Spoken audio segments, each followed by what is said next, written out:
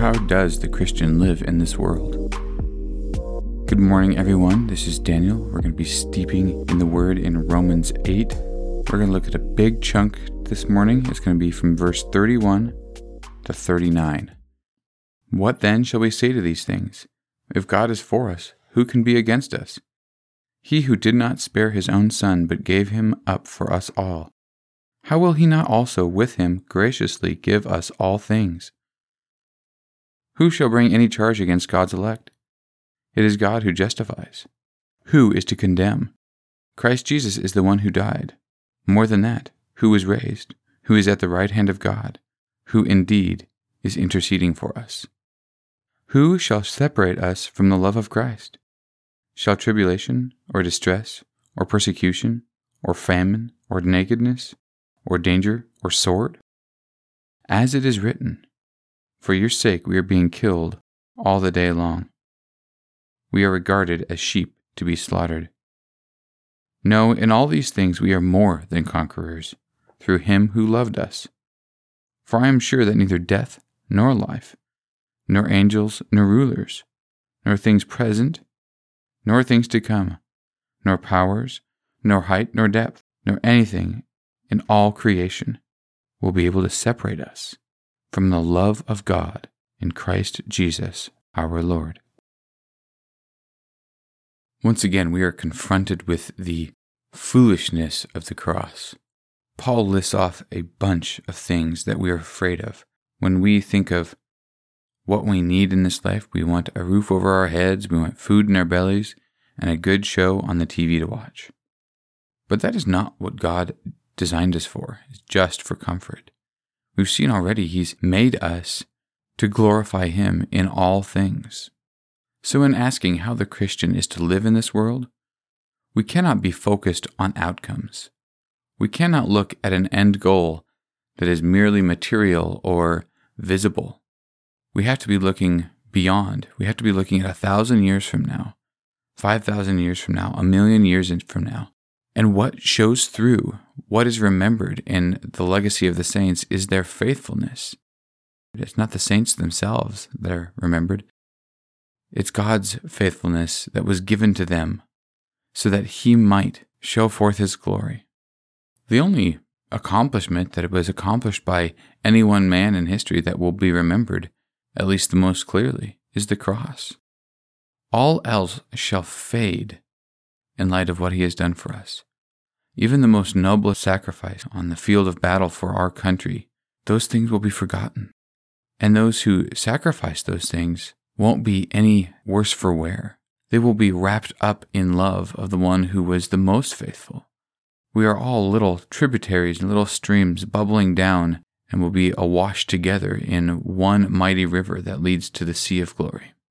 I've always liked the jokes about what it will be like when we get to heaven and we'll go find, Grandma and ask her about the recipe we never could figure out, or we'll go ask Paul what he was thinking when he wrote a certain verse, or we'll rent the videotape to see exactly what happened at a certain point in history. But individuals and individual events are only individual so long as they lend to upholding the glory of Christ. It never was about us. We don't have to worry about the trials we'll face on earth because those trials ultimately point the whole world to Christ.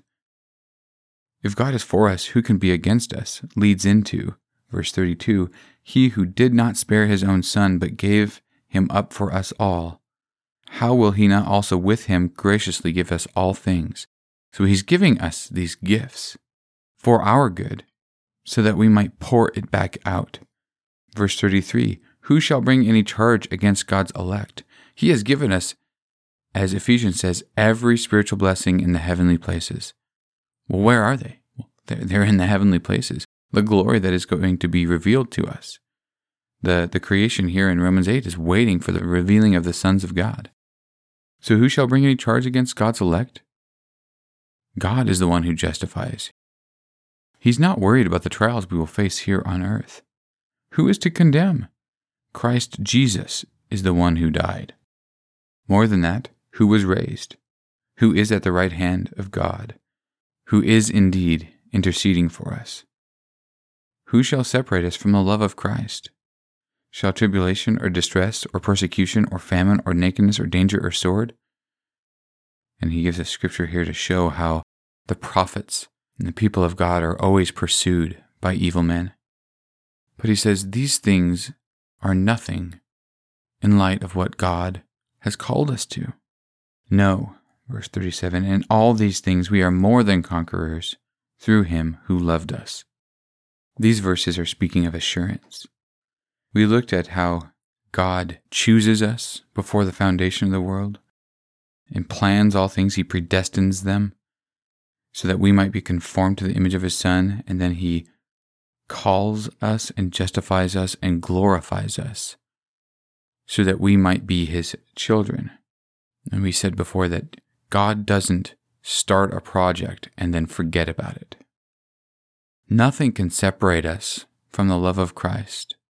Because God has completed all of that work for us, nothing can take us away from that. When we walk through this world, we don't need to worry about the state it's in. We don't need to worry about what's going to happen to our children. The Romans, to which this letter is addressed, suffered much more than we as Americans ever have. That's not a guilt trip. That's just a reality. Look at these things. Tribulation or trials, distress, persecution, famine, nakedness, danger or sword. Those things that men fear most cannot separate us from the love of Christ. In all these things we are more than conquerors. Christians aren't always miraculously fed as Jesus was in the wilderness, but even if it is the case, that story is preceded by 40 years of fasting. No, what the Christian says is verse 38, "For I am sure that neither death nor life will be able to separate us from the love of God. Nor angels nor rulers will be able to separate us from the love of God. Nor things present, nor things to come, nor powers, nor height, nor depth, anything in all creation will be able to separate us from the love of God." Because we have a steady hope.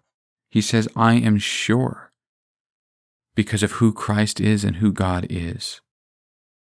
The Christian says, I was facing the wrath of God for all eternity. What's a sword going to do to me? I have much more hope in heaven for comfort and joy and peace and fulfilling a good purpose than I have here on earth. I have nothing left here for me. Therefore, nothing can separate me from the love of God, the assurance that he will pull me through to the end and raise me up in glory. We are conquerors in Christ because he has conquered sin and death for us. So how does the Christian live in the world?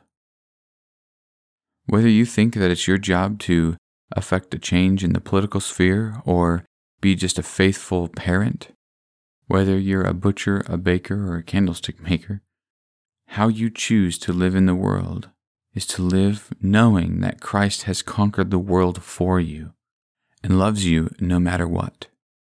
No matter what you face, no matter how evil the world may seem, he will unravel evil, wind the clock back, and set us in a place of glory that we were always intended to be in.